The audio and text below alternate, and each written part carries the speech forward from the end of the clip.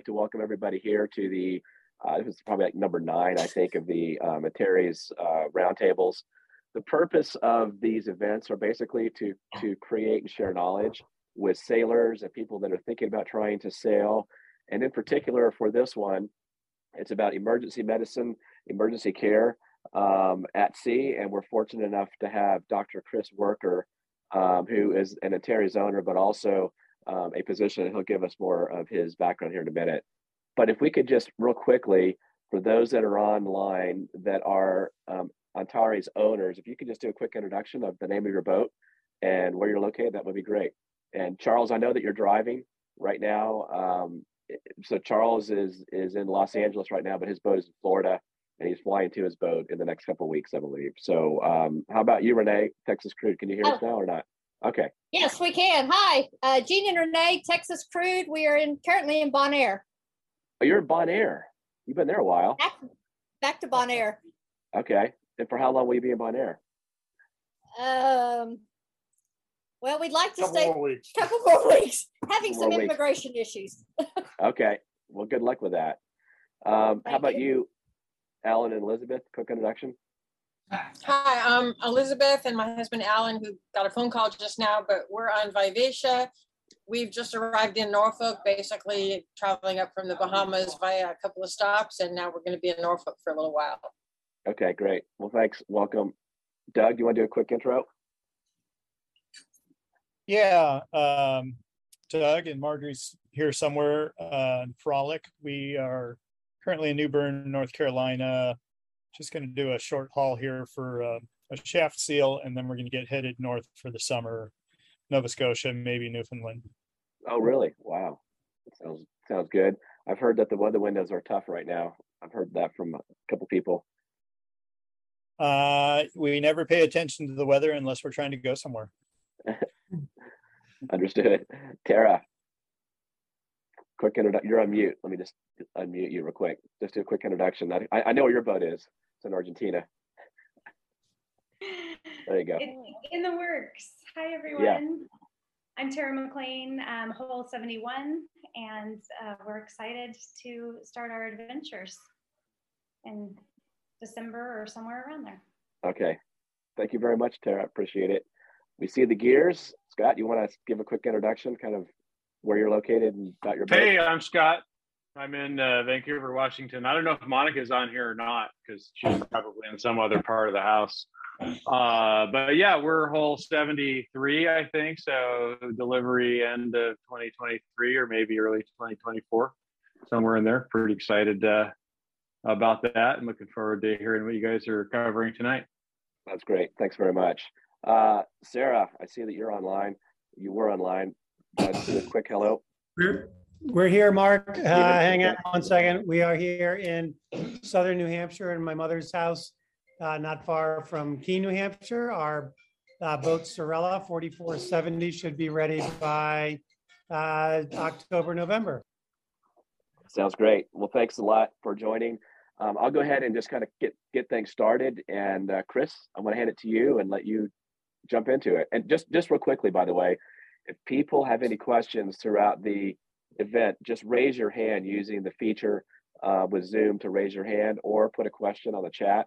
And I'll be happy to kind of interrupt Chris and field questions as we're going through the slides. So Chris, it's all yours. All right. Well, thanks, Mark. And hi, everyone. So, I kind of want to start by saying, Sarah, and I actually have learned so much through these roundtables and through the forums. It's been great. So we're happy to be able to contribute. So again, a little bit about me. I'm an ER physician. I've been doing this about 30 years. I'm board certified in emergency medicine and EMS systems. I actually just recently retired from being the executive director of MedStar Transport. Again, we're a medevac and ambulance service for MedStar Health that operates in the Mid-Atlantic region, in the DC and Baltimore areas. And fortunately, now we get to go start sailing like many of you. So we're excited to do that. We've got Catalyst, Hole 20, based here in the Chesapeake, and we're going to be heading out here pretty soon. So with all that, my in-house counsel. Not doing it. I hate presenting. Said I need to do a disclaimer, and so here is the perfunctory, painful disclaimer to start with. So this is information that's educational, kind of for awareness, and just kind of want to make clear these are like general guidelines. This doesn't substitute for specific, professional medical advice, which is always the best when you can obtain it. So seek professional medical advice for a specific patient given a specific situation. These are my general recommendations on how to prepare and manage certain medical emergencies, and they're general guidelines, but you have to take responsibility for applying these guidelines to a specific patient. How am I doing? Perfect. All right. This does not represent the opinions of MedStar Health, MedStar Washington Hospital Center, MedStar Transport, 40 Greater Sur, or Antares Catamarans. I've got no financial interest in any of my recommendations, and I've tried to keep the images tame, but they might be disturbing to some, so I warn you for that. Okay. So starting off, unfortunately, I think it's appropriate that we need to start off with management of gunshot wounds. So there's a lot going on. There's certainly a lot in the media. And unfortunately, the reality is that you may be in a situation where, you're called upon to render assistance to a victim of a gunshot wound. And the reality is that unfortunately, some patients with potentially survivable injuries die because no one, was there to stop the bleeding. And that's how gunshot victims generally die in this fragile early period. If they survive the initial insult, obviously there's some catastrophic injuries that are not salvageable, but there are many, many that are, and you save them by stopping the bleeding. So lots and lots of folks have been through like CPR training, other types of rescue training, and we've traditionally always taught the ABCs of resuscitation: airway, breathing, circulation. For trauma and gunshot wounds, it's actually CAB, circulation first, it's stop the bleeding. And it's actually quite simple to do. You know how to do it. You've been taught this, probably many times by our mothers and stuff. Direct pressure on the wound. So you get something soft that will apply the pressure over the wound. It can be a shirt, it can be a scarf, it can be anything that you can compress directly onto the wound, and you'll hold the pressure there, and you'll hold the pressure for a good long time. I mean, like 20 minutes, and hold it tight. Don't give it up. Don't peek. Don't hold it for 5 minutes and lift it up to sneak under the dressing to see if it's still bleeding. Just hold the pressure for a good long time. Ideally, in that time period, you've got some professional help coming to help you, but you may not. All right. But the first step is hold that direct pressure. If that professional care is delayed, just a couple things to remember here. First of all, don't worry about getting the bullet out. Lots and lots of folks, we see on TV and in the movies that everyone concentrates on getting the bullet out. We actually rarely take bullets out. It does more damage removing the bullet than just leaving it in place. And so we usually just leave it in. If you're in a situation where it's really going to be delayed and you have to do initial wound management, what you do want to get out is any foreign bodies. And typically, unfortunately, that's typically pieces of clothing, fabric, threads. If you see that coming out of a room, get rid of all that stuff. Get rid of all the foreign material out of there. Even if it gets things bleeding again, you want to get all that foreign material out of there. And if it starts bleeding again, just hold the pressure on there. And then finally, we leave these wounds open. Just leave it open to drain. Once the bleeding stops, you don't want to even contemplate closing these things up. These are dirty wounds, and you don't want to, close up all the debris and bacteria in there. So you just leave it open. Now, the other thing that you can use for, applying direct pressure is a tourniquet. And there's different ways to do this. And tourniquets are easy to use. Lots of us have been trained through various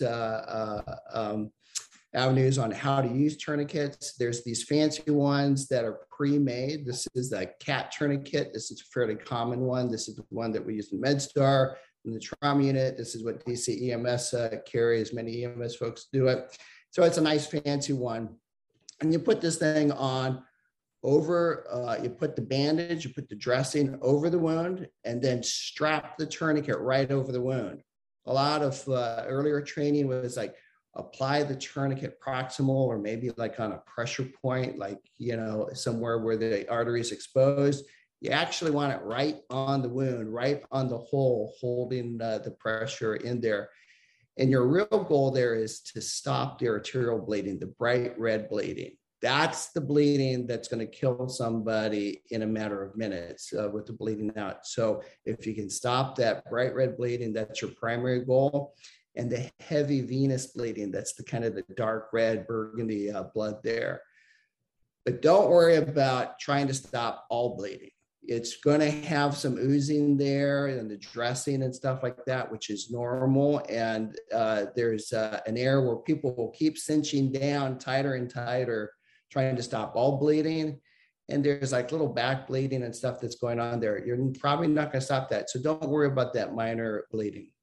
And then the other thing that's important, if you do use a tourniquet, is to write the time that you apply it. So obviously, when you put a tourniquet on an extremity, it cuts off the blood to the rest of the extremity, and you don't want to do that for too long. So we need to know when it went on and when to take it down. Kind of a hard limit is you want to take that tourniquet off, even if it's just for a period where you can allow perfusion. No later than 60 minutes, but it's really probably best to take it down after like 20 or 30 minutes. So there's these fancy tourniquets, but again, super easy to improvise a tourniquet. You really don't need to go out and buy anything like this to keep on your boat or in your car and stuff like that. Easy to, to improvise a tourniquet. You want to use something that's wide, that's going to distribute the force over an area. You don't want to use like a rope, a line, a sheet, that's going to be too concentrated. So use fabric, belts, webbing straps are great, scarves, even, and like a necktie, things like that make great tourniquets. You want to start by wadding up some cloth that's going to, again, to go right under the wound. You're going to wrap the tourniquet around that wound. And then you use something that you can use, and they call it a windlass on a tourniquet. Great term. Use a windlass to tighten up the tourniquet. And that windlass can be a wooden spoon, a pen, a screwdriver, just something that's solid that you can tighten that tourniquet up. And again, write down the time that you're going to use this. Super easy. So let me pause there. We just covered a whole bunch of stuff. Questions, comments? Yeah, go ahead, Renee. You're on mute. Renee, you're on mute. It's okay. Hey, Renee, you're on mute.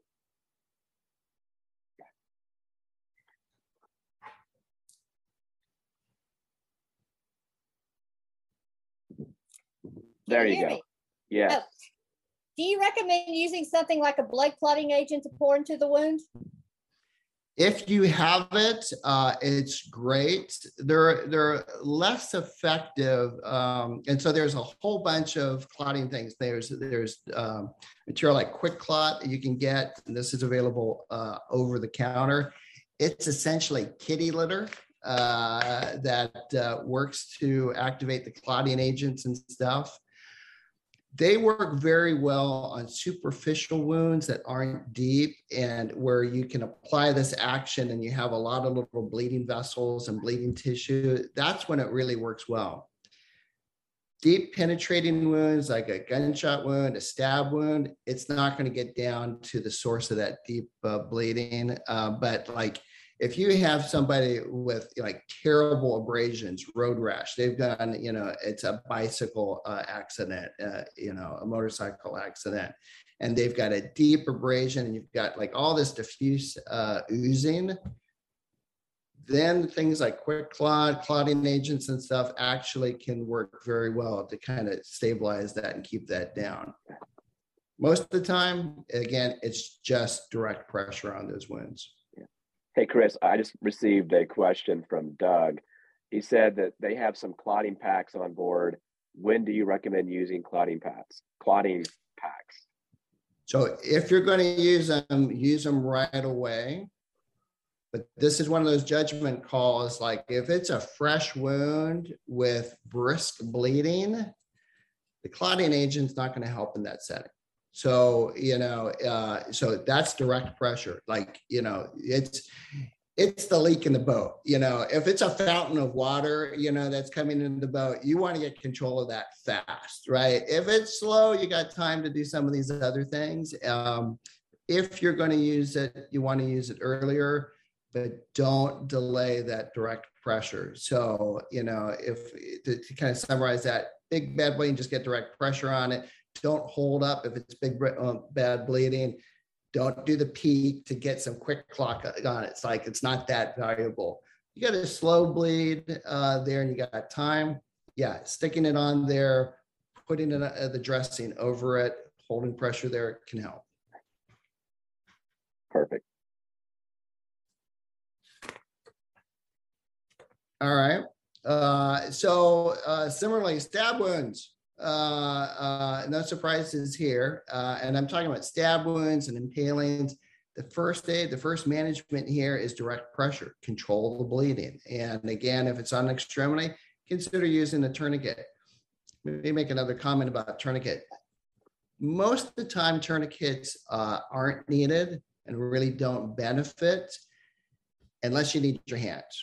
So if you're in a situation where you do have someone with multiple trauma, they have a head injury, there's other stuff that you need to get to, and it's just you don't have someone to hold the direct pressure on that wound, then a tourniquet's great to hold that pressure for you so you can go do other things, either with that same patient or if it's a mass casualty and it's multiple victims and you need to move to somebody else, get a tourniquet on. But other than that, most of the time you don't need a tourniquet. So I don't want to overemphasize the tourniquet thing.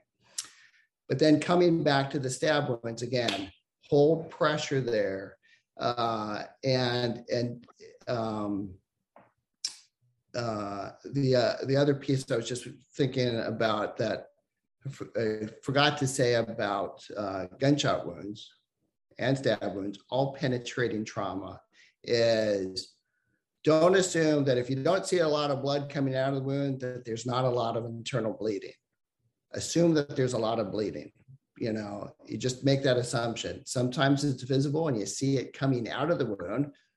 That's impressive. It'll get your attention. That's easy to identify and diagnose. But if you see a wound, gunshot wound, deep stab wounds, and you don't see a lot of bleeding, assume there's still bleeding on the inside that you can't see. So hold that direct pressure. It's really, really, really important. And then the other thing with penetrations and stab wounds or impalings and stuff like that is obviously the skin wound can be deceiving. And the ultimate example of that is an ice pick. Obviously, someone who's either assaulted with an ice pick or accidentally impaled with an ice pick, it leaves a tiny hole, but an 8-inch ice pick can do serious damage if it's put into the hilt. So don't be deceived by that superficial wound. And it's one of the reasons you actually want to pay attention if you didn't see the instrument, to find out what the instrument is. Because if it is something like an ice pick, you have potentially a very, very serious injury despite what might be a tiny hole. But conversely, if you have someone who's been sliced with, a box cutter or something that only has a 1/2 inch blade, it may be a very long slice that's impressive, but it can't go deep. And so you're just dealing with that superficial injury there. And we're going to get into this with lacerations here. But again, if delays cared for this stuff, don't worry about closing these wounds.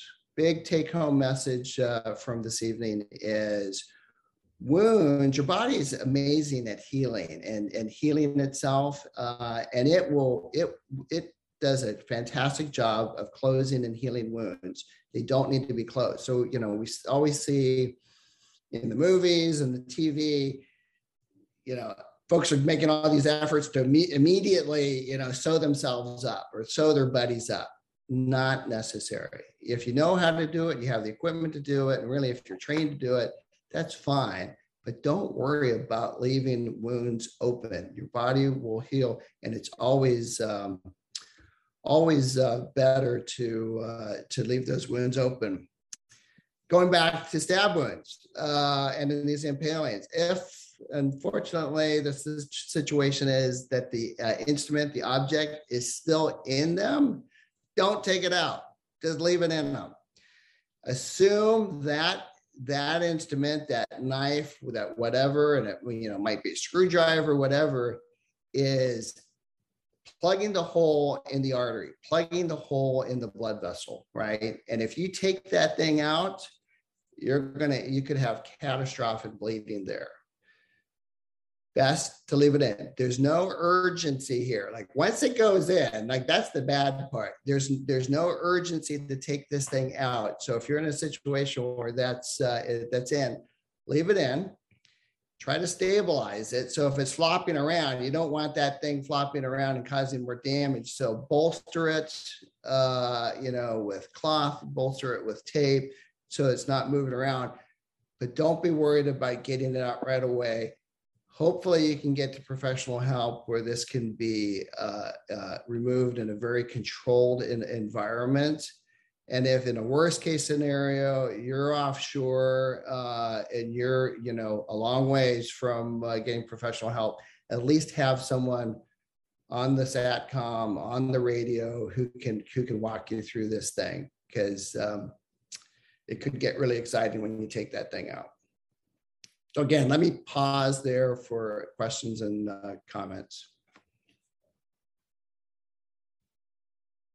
I just want to comment that like half the people on the video are eating.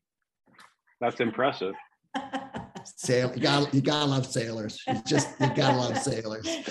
They do gross well. Yeah.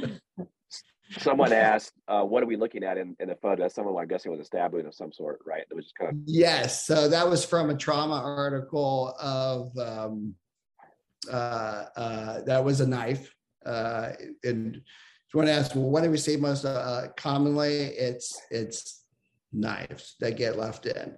And they're either get left in because they get stuck, like someone stabbed someone, apologies to those eating, but they get stabbed and it gets jammed into a bone, and those can be hard to get out, surprisingly hard to get out. You asked Mark earlier about like some of my good war stories. And I look forward to many days and nights out there of trading stories. But one of the more memorable ones was having a guy come in with a knife in the middle of his chest, stuck in, right there. He's alive, he's awake, he's talking, again, because the knife's plugging the hole, but he's got a big, like, hunting knife stuck in the middle of his chest. But it's sitting there with his heartbeat pulsating back and forth. And it's just like, okay. This is going to be a problem. He ended up doing fine. He was taken to the operating room with the cardiac surgeon. and where they opened them up, and again, very carefully from the inside, like watching to see where this thing was. And it had gone into his heart. It was in his right ventricle, and it was in his heart, but it plugged the hole. And so they were able to remove this in a very controlled fashion, and he did fine.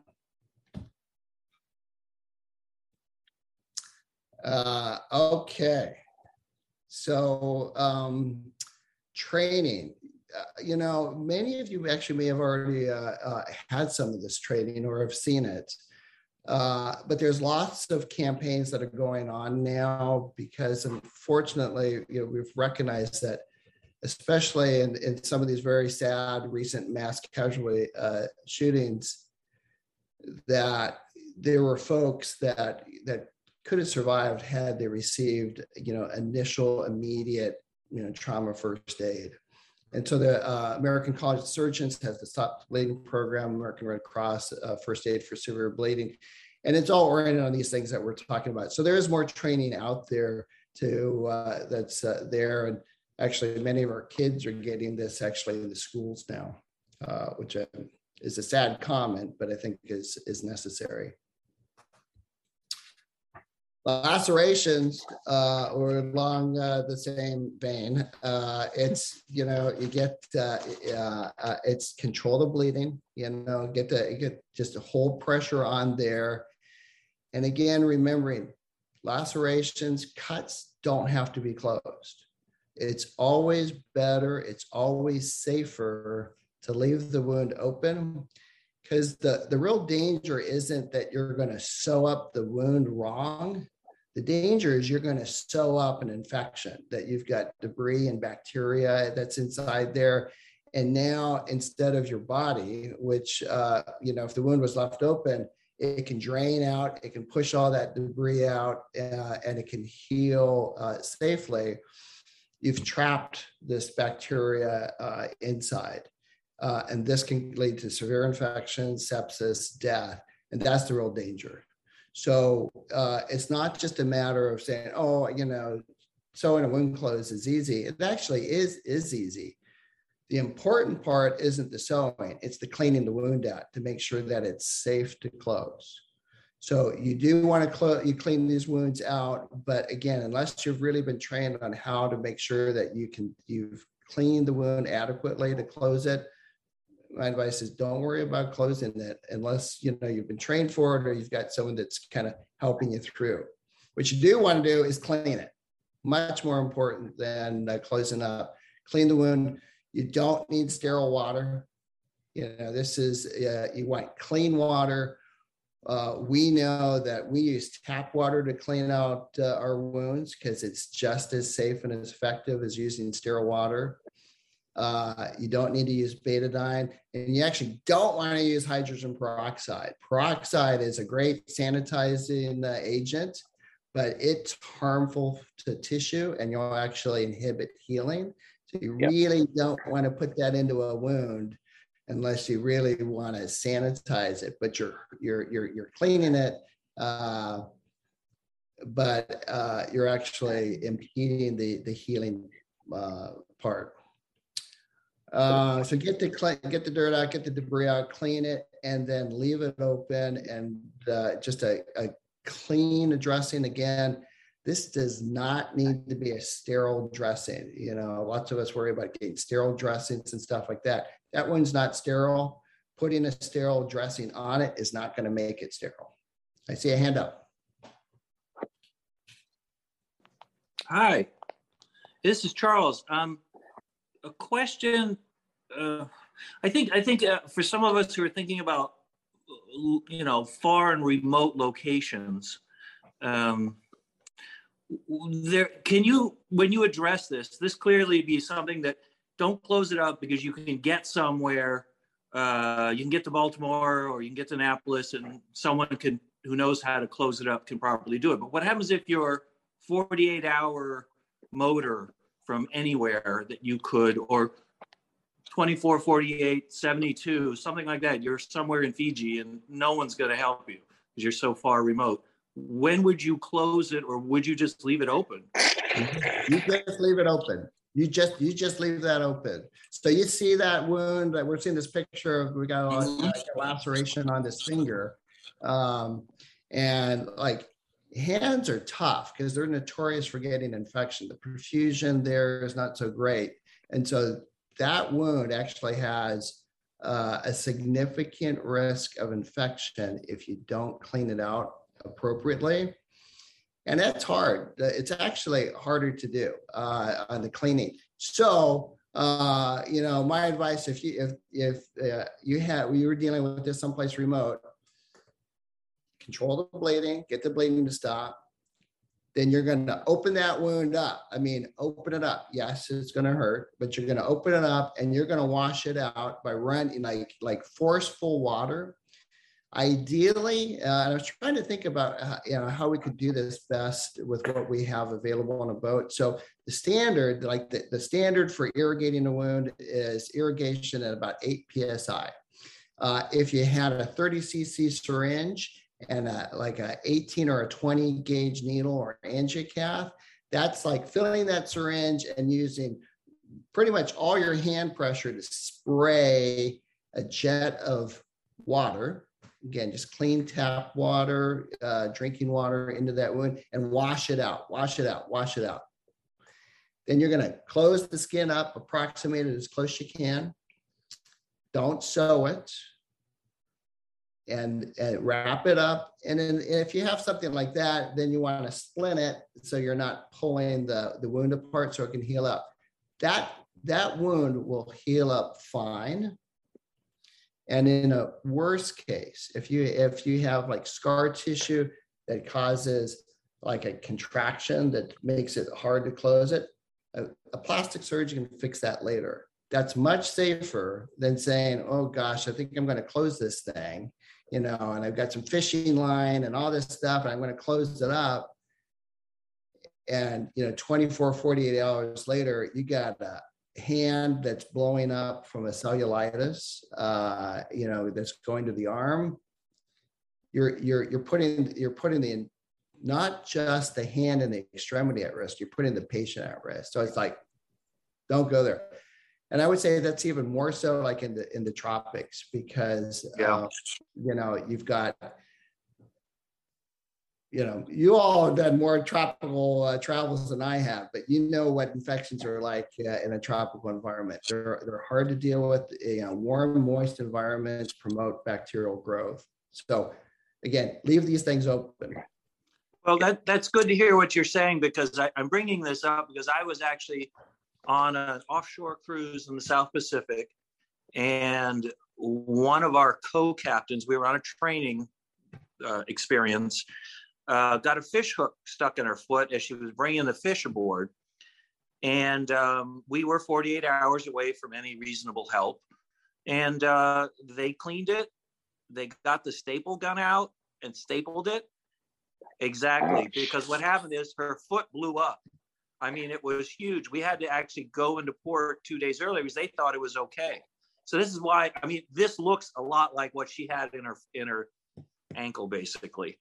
So I get what you're saying. Yeah, I know, right? We all, and it's reinforced so much that we think we get the sense that wounds have to be closed, and the reality is they really don't. And so that's a big take-home message. Clean the wound, clean it well. Always best to leave things open. And how often do you change the dressing?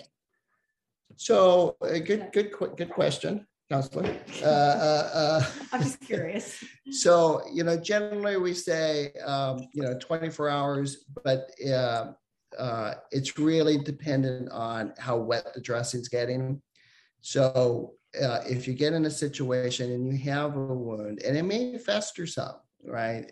If it's open, but that's okay. The body can deal with that. If it starts to ooze a lot, then you want to change the dressing basically when the dressing's getting wet. All right. So that nasty wet dressing, again, promotes bacterial growth. So that's not helping. So you get rid of that. If it's a dry dressing that's on there, you can go more than 24 hours, but typically we're telling folks, just leave it on, change it every 24 hours and check it. Good question. So, hey, Chris, I've got a question and a comment. Somebody sent a question, Doug did, that asked, would it be beneficial to at least use, a butterfly bandage or a steri strip to kind of at least somewhat close that wound, or is that closing the wound and you really shouldn't do that, even if it's not suturing it, but using a steri strip or something? I think that's totally reasonable to do that. As long as your goal is, I'm not trying to close the wound. You want to intentionally leave a gap, right? Okay. So it can breathe.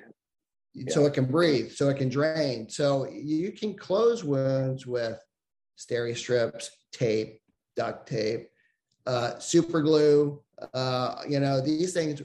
But again, if you seal the wound, if you close it in, just assume you're trapping the bacteria on the inside.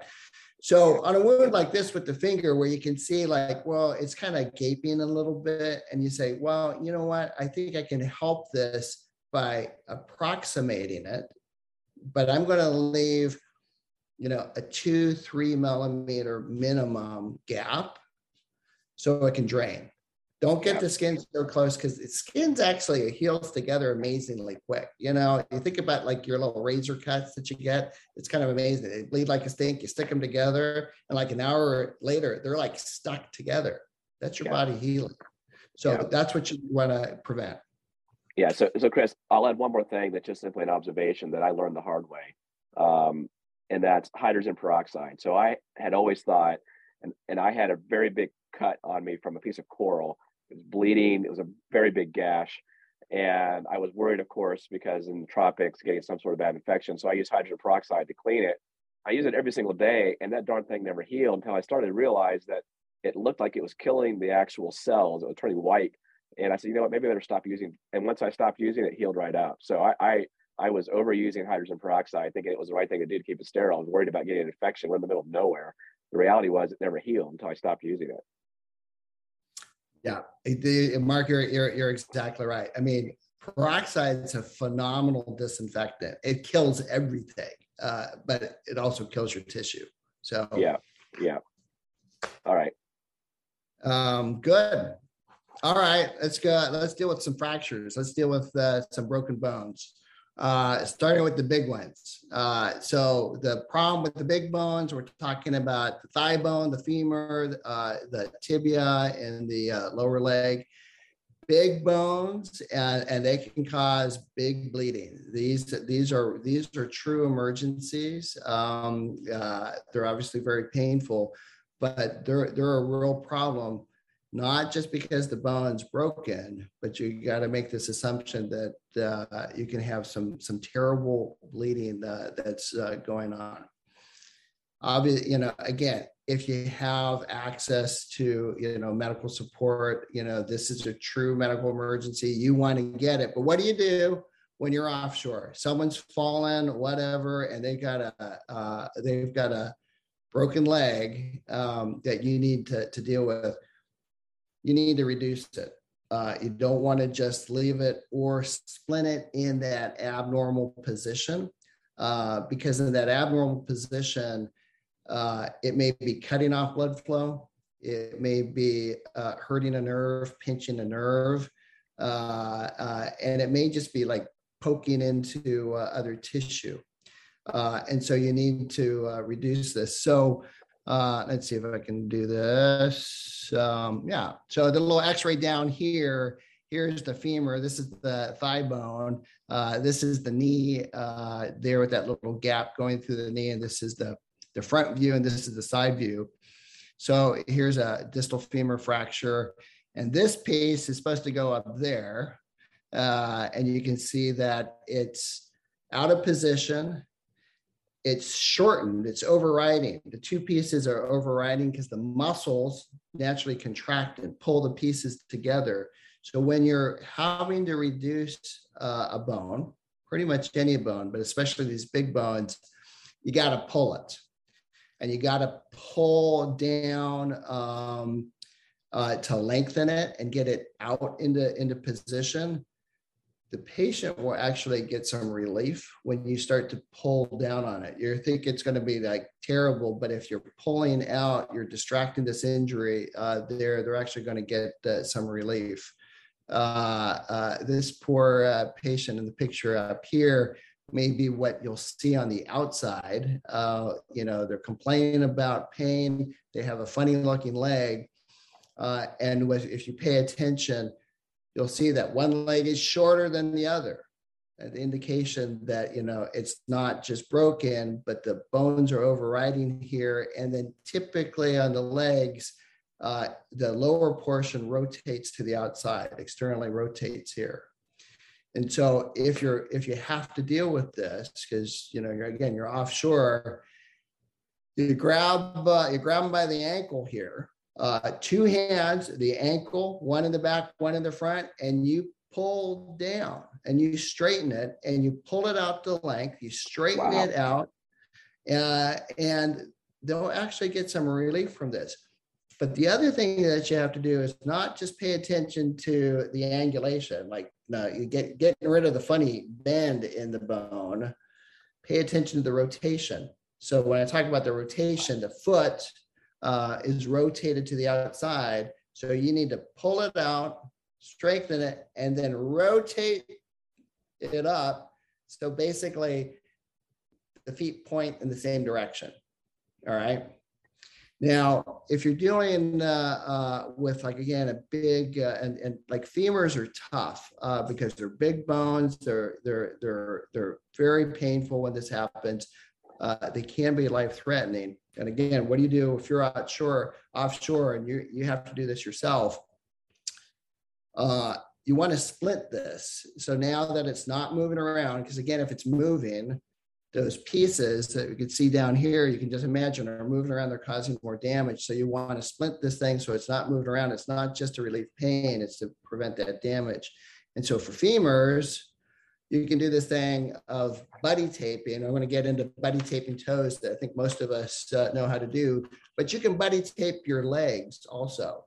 And you do that by putting some towels or a blanket between the legs. That's just to help with the chafing and stuff there.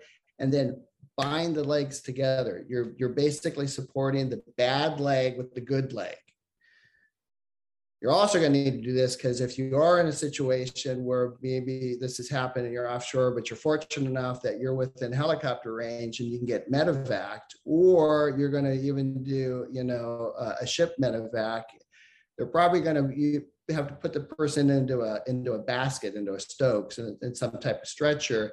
And you need to get them prepared to be able to tolerate that move. So you need to splint those legs. Let me pause there for this one. A raised hand, Charles.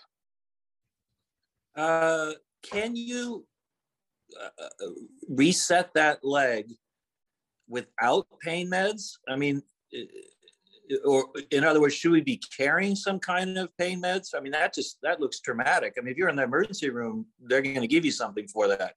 Yep. Right. Yep. Come crew on my boat. I've got morphine on board. And will you know when it's back in place, when you've actually pulled on the ankle, rotated?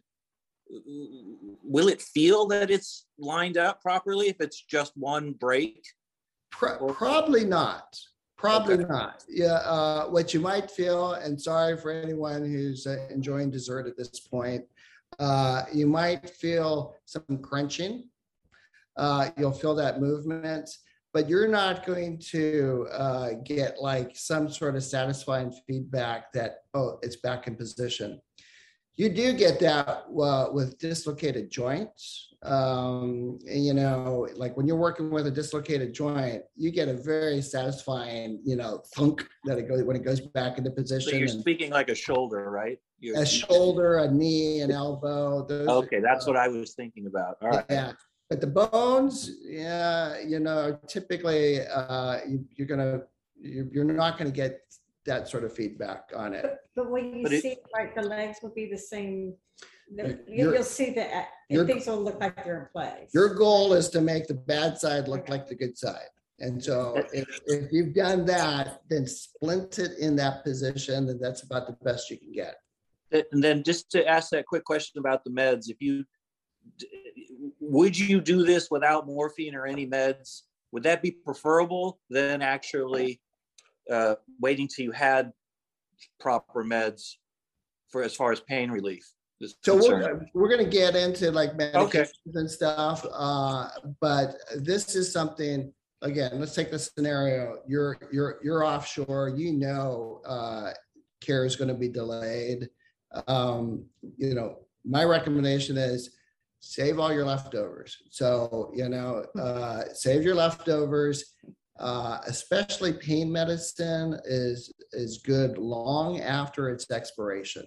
So I keep all my leftovers there, and then you can use those. I mean, obviously, unless you're in a special situation, all you're going to have is an oral medication. But if you have some leftover, hydrocodone, oxycodone, absolutely, get that on board. The patient's going to be in pain. And so get that on board if you have it available. But if you don't, I'm going to say, sorry, Charles, hang on, here we go. All right, that's what I want to know. So fixing it is better than this pain that they're going to go through in the process. And you also said they might have some relief, which is, we'll just remind them that you're going to feel a little better after we do this.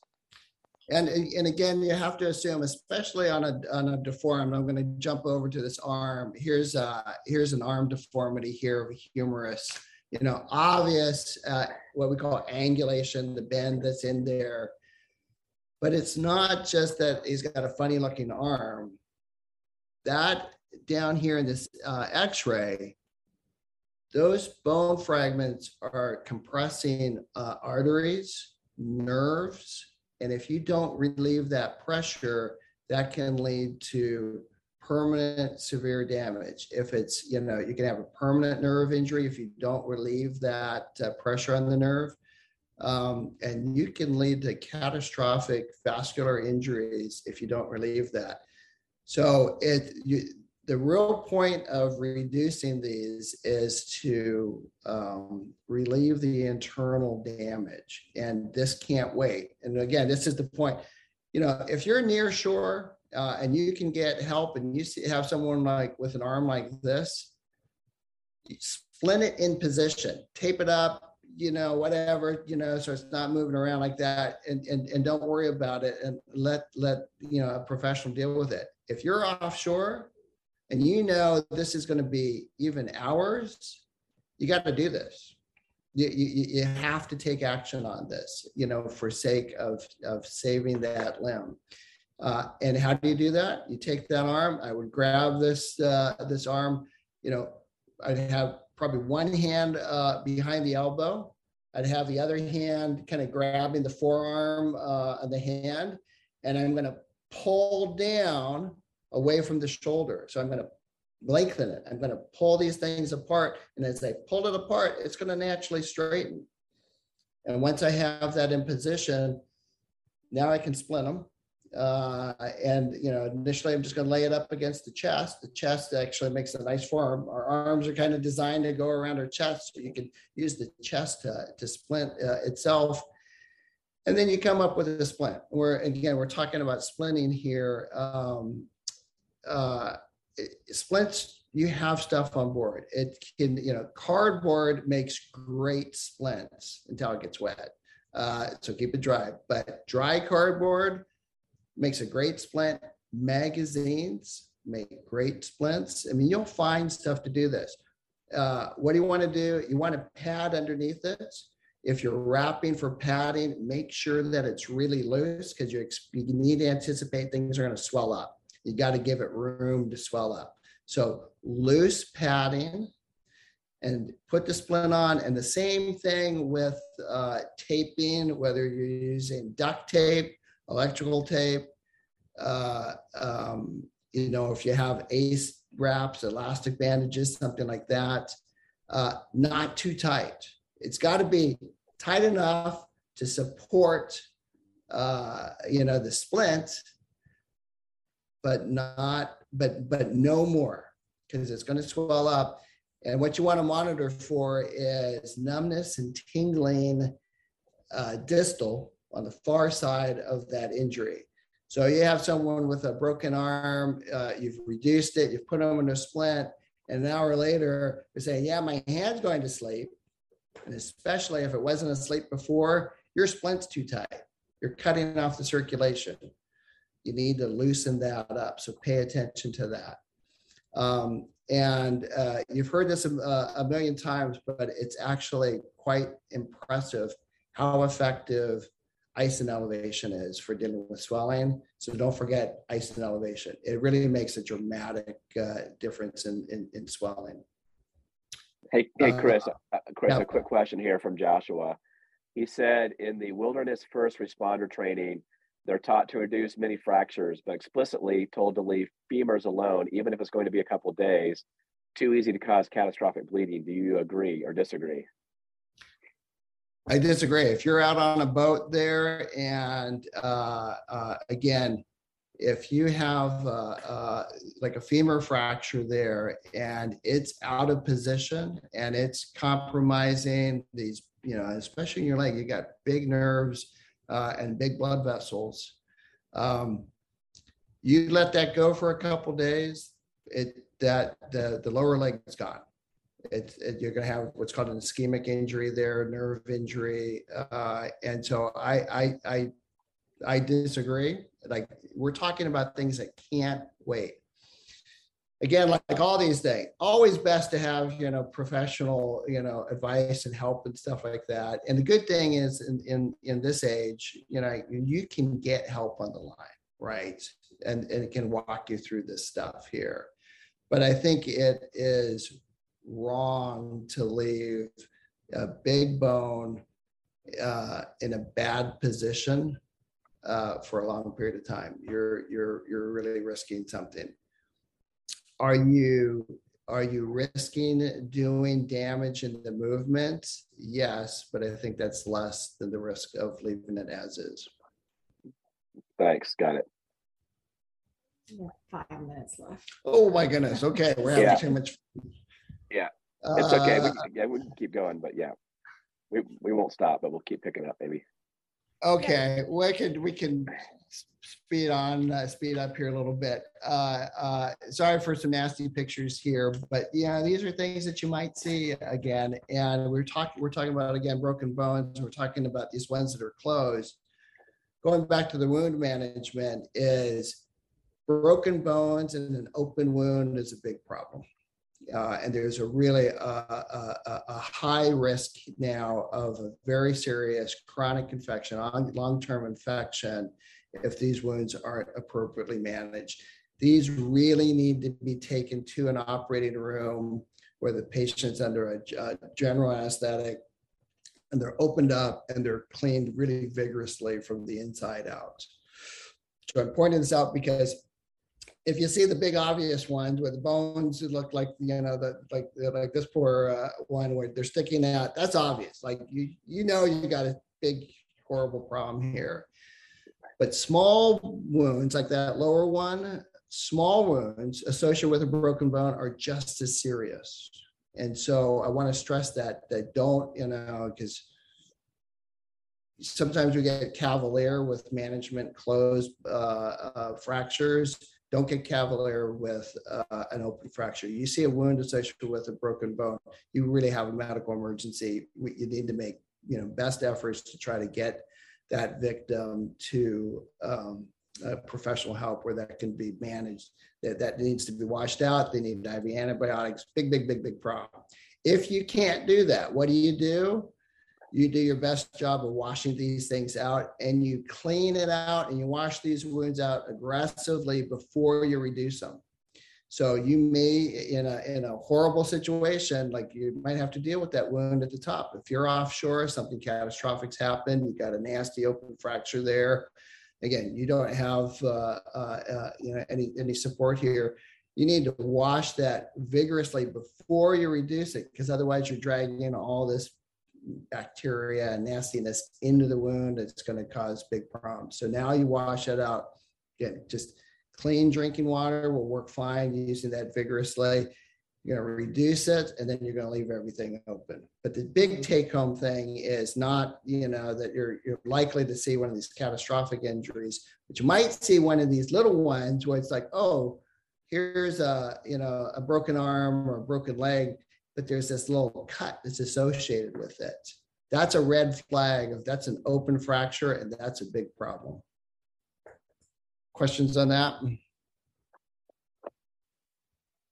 Chris, I had a quick question just to follow up. I think for people that have been trained in trauma and outside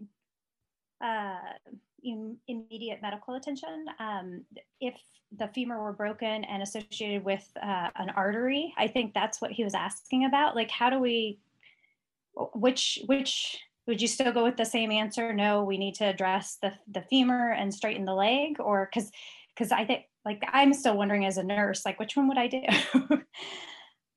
So as a nurse, right? So here we'll take it up to the next level, right? And you have someone with a broken femur there. Evaluate their neurovascular status of their foot, right? And so if they've got good pulses there and their sensations intact, it's like perfusion's not compromised.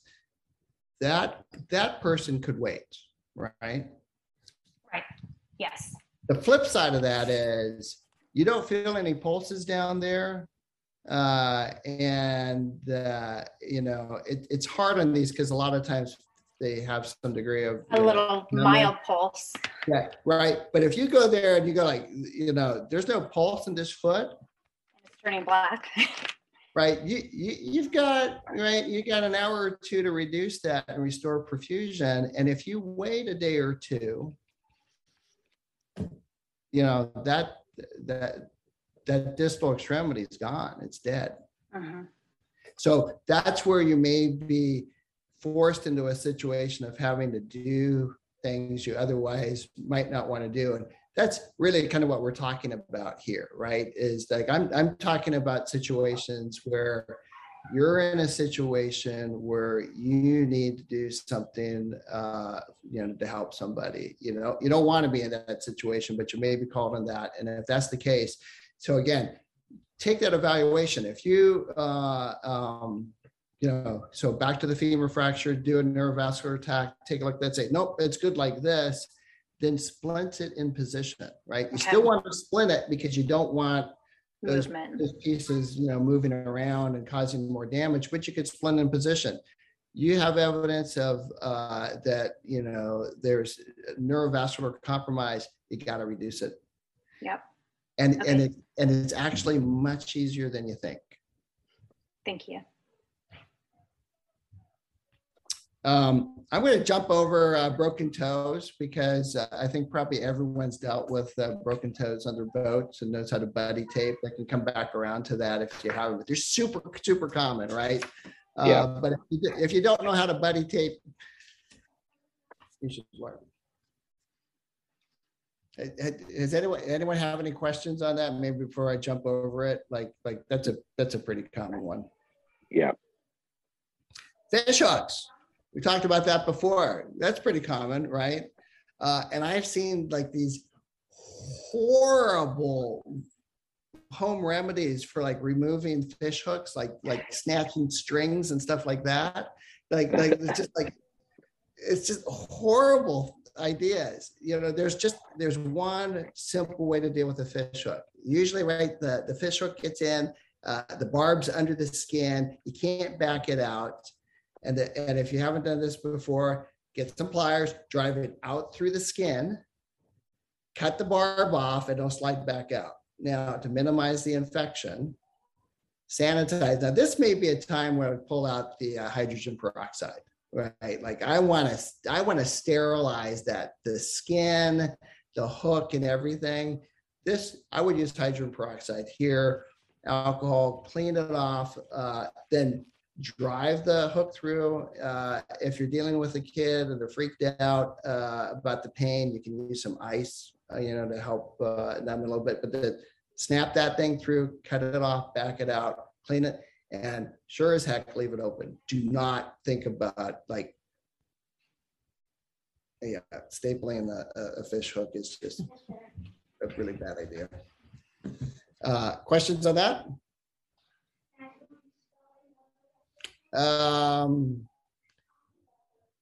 Couple quick things. How we doing, Mark? Should we wrap this up? No, You're on mute, Mark. Yeah, I was on mute. Yeah, sorry. I would just keep going because this is good stuff, and we'll get through. Just kind of maybe we'll just kind of click through them a little quicker, and just kind of keep moving through and ask for questions and kind of go. We're on the home stretch here, so I'll go through these pretty quick here. Unfortunately, many of us are older sailors and sailing with older sailors, and so we have to deal with episodes of chest pain. Chest pain's tough. It's hard to, without the equipment of EKG machines and blood tests to really figure out and diagnose what that is.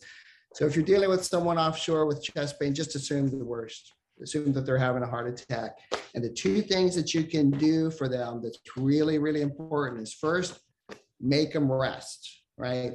The problem with the heart attack is the heart's not getting enough blood flow, enough oxygen to that muscle.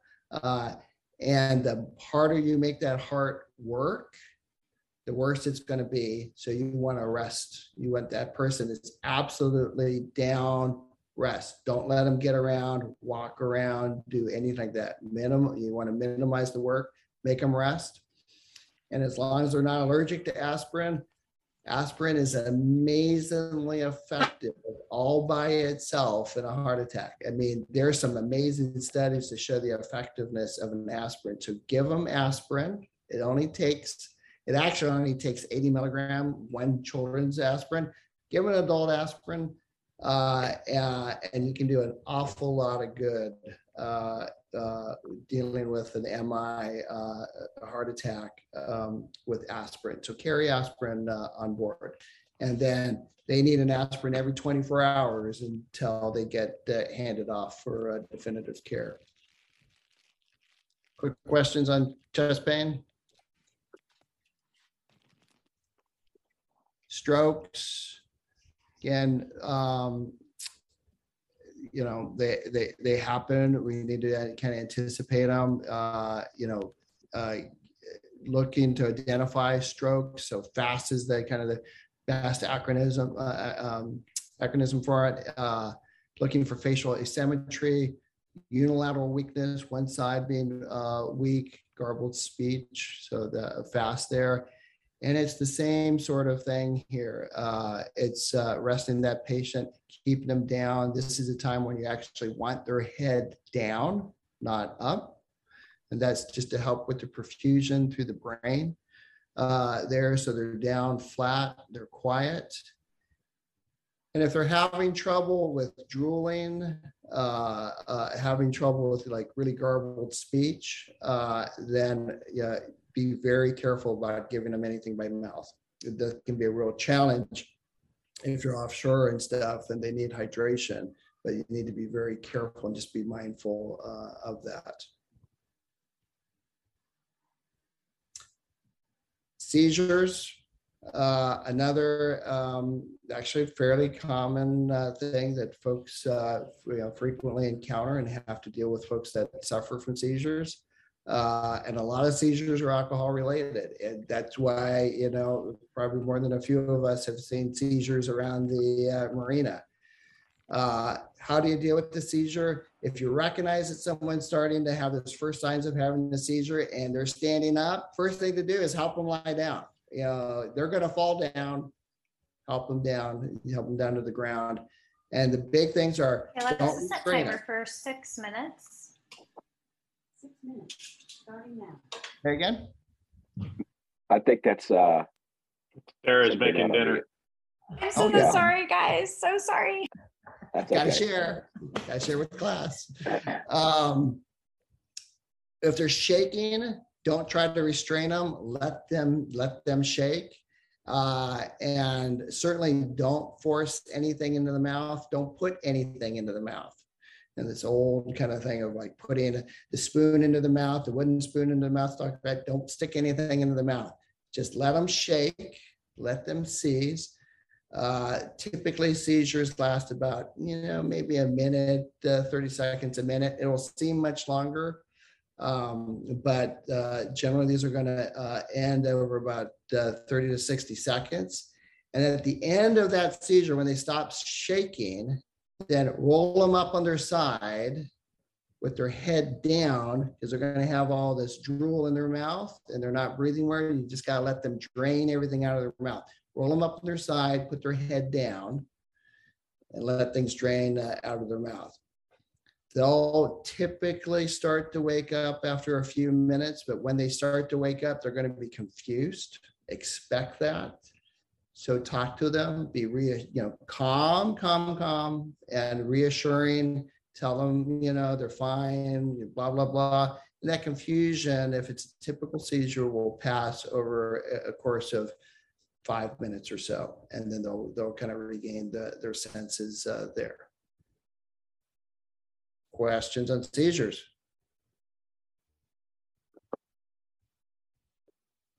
All right, some advice on just some of the common infections, and we're going to get into some of the recommendations on medications you might want to carry on board. So quick reinforcement of common colds and flus and now COVID are all viral, and antibiotics don't help. In fact, they hurt. So most cases of like upper respiratory infections don't need antibiotics, okay? What does need antibiotics are urinary tract infections, bladder infections, kidney infections, again, very common. And so this is something where you really, I think it's fairly prudent to carry antibiotics on board to deal with urinary tract infections. The trick with them is that which antibiotics to carry really depend on the drug resistance of where you are. And that even in the US, that can vary greatly. But if you were going to pick one antibiotic to carry for this, ciprofloxacin, common, a good thing to carry. It's got multiple indications for using it. Can't use it in kids, you can't use it in pregnancy, and of course you got to check for allergies and stuff like that. But this is a medication and indication that is, I think it's very reasonable and prudent to carry antibiotics for that.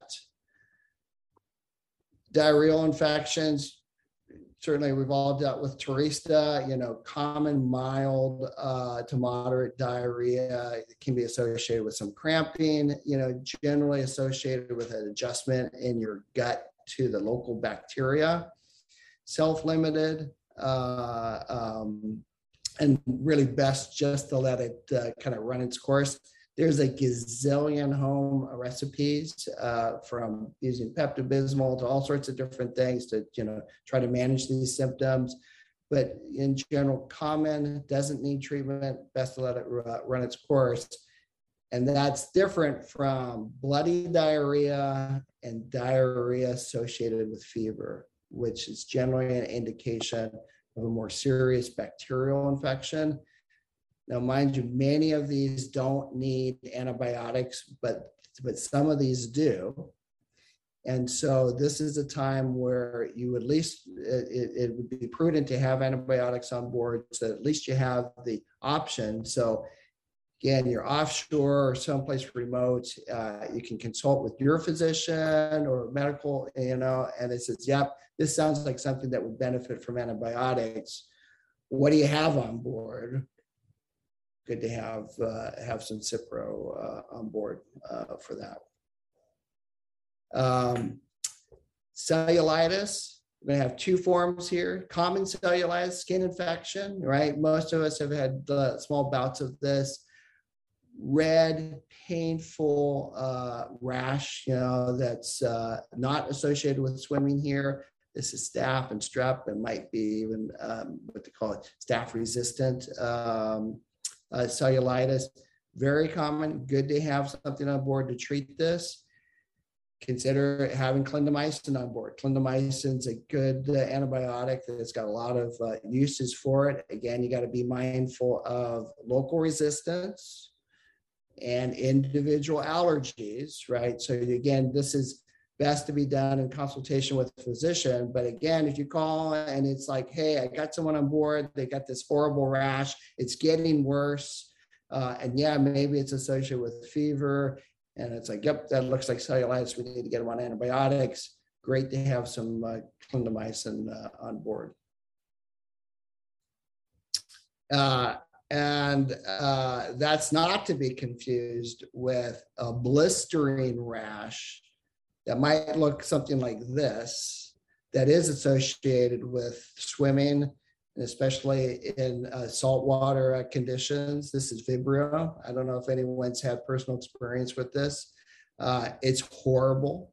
This is a life-threatening, very serious infection. So this is like the prior one where it's like, oh, if it's not too bad, yeah, put them on some clindamycin, have them rest, keep it elevated. They're probably going to be fine.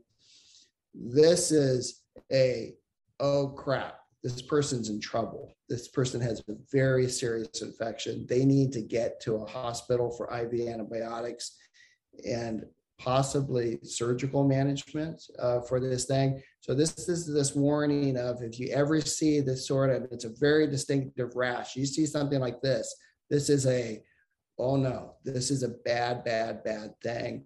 And it's out there. I'm actually curious to see if anyone's encountered a Vibrio infection. No. So it's out there. Be aware of it. It's terrible. You know, we're here in the Chesapeake. One of the interesting things is we see it rarely in a human infection, but when they go out and sample, like around the Chesapeake Bay, it's rampant. It's like all over the place. It's in the water. It's associated with shellfish. It's out there. I'm actually surprised we don't see more of it. And then that takes us to allergic reactions. Let me pause on and see if we got questions dealing with infections.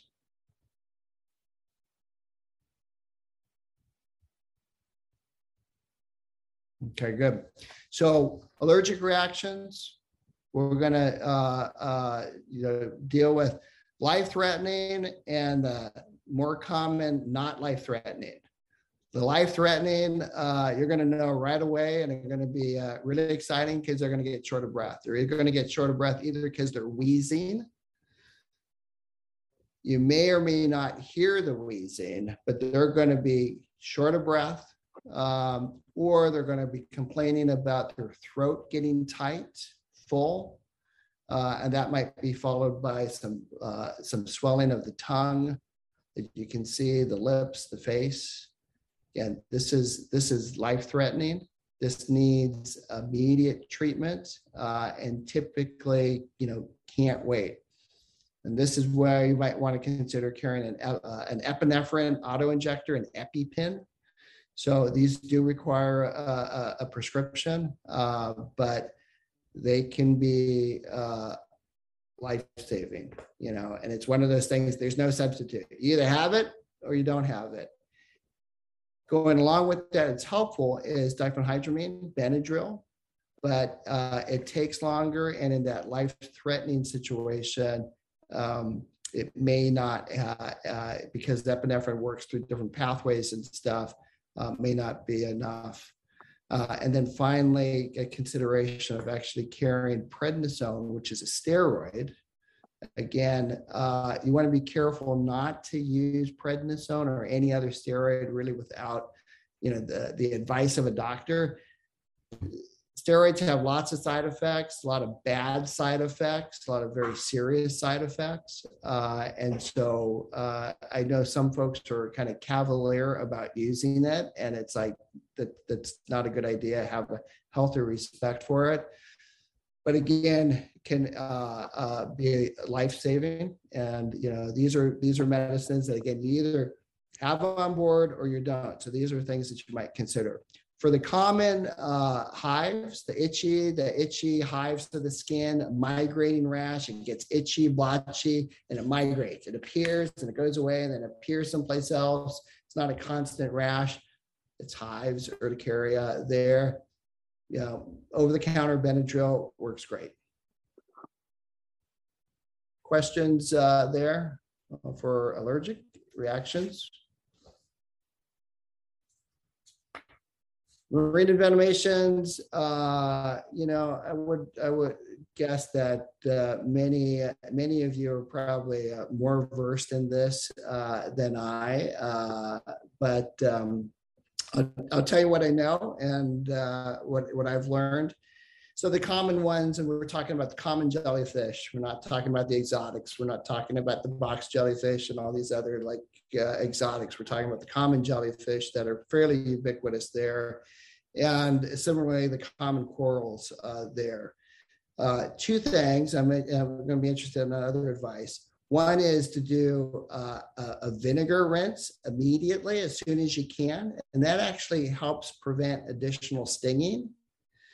So you do a vinegar rinse, and then you remove the pieces of jellyfish or whatever like that. And then all the little pieces that you can't see, you scrub off gently with sand or sponge, gently get rid of those.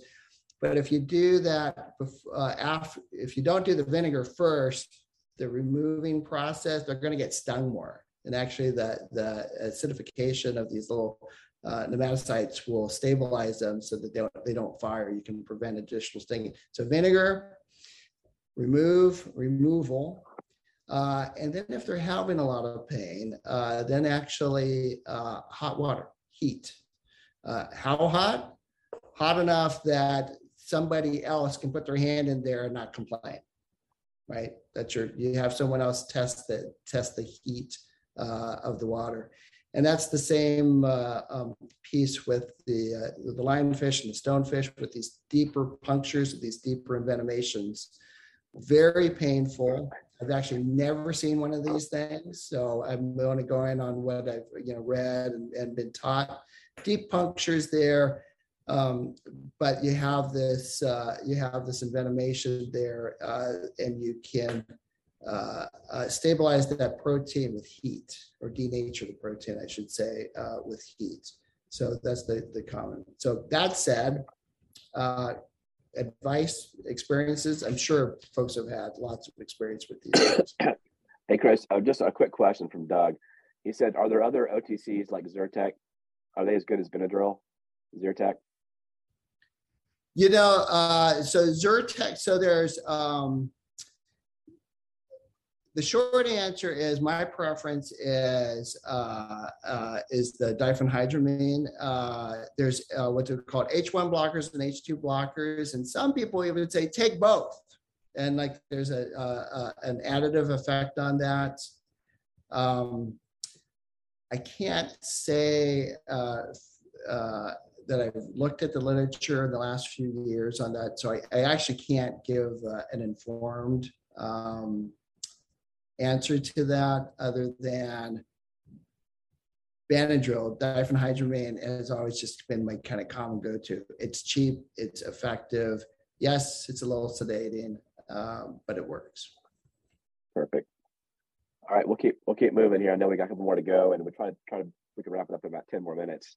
We can kind of I think we'll be there because it's really just down to what to carry on board. So here's my recommendations. It's actually a fairly short list. I think most of us do have our kind of basic first aid. You need, the simple Band-Aids. You need some antibiotic ointment. Now, mind you, the antibiotic ointment isn't helpful because it's got an antibiotic. It's because it keeps a nice moist seal over the wound.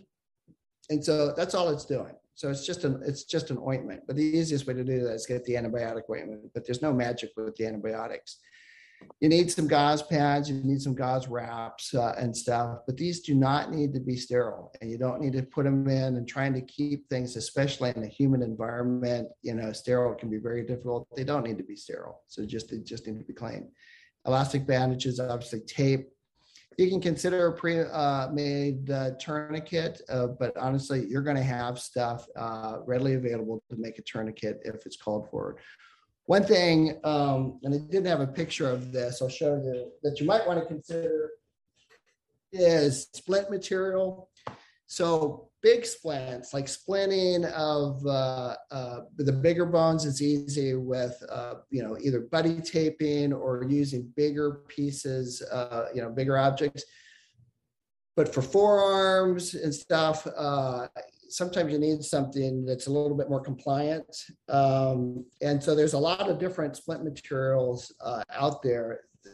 This is one that's called a SAM splint, and they roll up. It's basically thin aluminum with some pads on it, but you can take this, they're easy to cut with a scissor, and you can form a splint very easily with something like this. So you might consider, and this stuff's available at CVS, very common, something for smaller splints. So consider some basic splint material like a SAM splint. And then here's the list of medications. And Mark, we were talking about, we'll make this available on a PDF so people can have this to reference. But here's my recommendations. For pain medicine, ibuprofen, phenomenal, works well as long as you're not allergic to these things or don't have contraindications. Obviously, I got to double check with your doctor. You can't take ibuprofen if you've got kidney disease or if you've got problems with like peptic ulcer disease or something like that. But if you don't have those contraindications, ibuprofen actually works amazingly well. And my own personal experience with a broken arm was that I had a nasty broken arm. They gave me Percocet, and the ibuprofen worked better for me. Like the ibuprofen got rid of the pain, and the Percocet did not get rid of the pain. It just made me feel goofy. And I really learned from that experience, like just how effective ibuprofen is. So don't poo-poo ibuprofen, and we keep a big bottle on board. So ibuprofen, Tylenol, acetaminophen, having that especially for treatment of fevers. Again, aspirin for your heart attacks offshore. Have aspirin on board. Really very important. And then again, keep all your leftover pain medicine. Don't throw it out, even if it's expired, because it's probably fine, and you may need it. For gastrointestinal, Imodium over the counter works very well, very effective, actually better than the prescription antidiarrheal. So have that on board. Consider having some Zofran on board that requires a prescription, but works very well for nausea and vomiting, except for motion sickness. So it's not going to help in that setting. Motion sickness, I think most of us have used or have on board scopolamine patches. So very effective in prevention of motion sickness. Not very good after a person's already sensitized and sick. It's a preventative medicine for that. When someone's sick, it is hard to get them unsick until they kind of go through it. The only thing that's really proven effective is Valium, if you have that. But again, that requires a prescription. Anecdotally, there's some good indications that cannabis may be very effective for severe motion sickness. It's anecdotal; it's not proven, but there's some good case reports of its effectiveness. For antibiotics, clindamycin, ciprofloxacin, clindamycin, you can use for skin infections, dental infections, but again, this requires a prescription. Cipro, good for urinary tract infections and marine infections. And then having the medicines to deal with the allergic reaction. Consider getting an auto-injector, epinephrine auto-injector. They're expensive. Personally, I think it's a wise investment. And then the diphenhydramine and perhaps keeping some prednisone on board. Many of you are aware of this, that overseas, a lot of the medicines that require prescriptions in the US are over the counter overseas. And even more common is that pharmacists overseas can typically prescribe without a doctor a lot of these medicines that require a prescription. You can go into a pharmacy, tell them, your ailment, your issue, and obtain the medications there. I've never asked for provisioning, but I certainly plan to re-provision when I need to from a pharmacy. And I think I'm going to leave it at that. I had some slides in here about medevacing and insurance, but we've covered the medical. Yeah. Well, hey, Chris, I know you spent a lot of time putting this together, and I really appreciate it. I will send out an email to everybody with a link later so that you will be able to download this presentation in PDF form. A question came through from Joshua. I said, good general antibiotics, that's okay for kids since Cipro is not? So, yeah, so for kids and so a couple things there. For urinary tract infections, kids don't get very often, so that's really kind of usually just an adult thing. For the marine alternative for Vibrio and stuff, I'd probably carry even just some basic old Ceflex. Wide use there, well tolerated.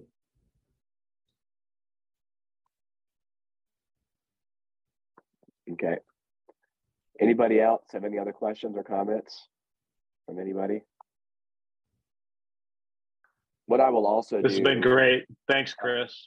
Nice, really appreciate it. Nice work. Well, again, appreciate everyone who's given me advice and support and help over the years. Really appreciate it. So I'm happy I could reciprocate. Yeah, thanks, Chris. It was great. A lot of good information here. I will get the email sent out with a PDF later tonight, so everybody will have at least a copy of the presentation, and we'll have this up on the web later next week. So thanks again for everybody. Appreciate it.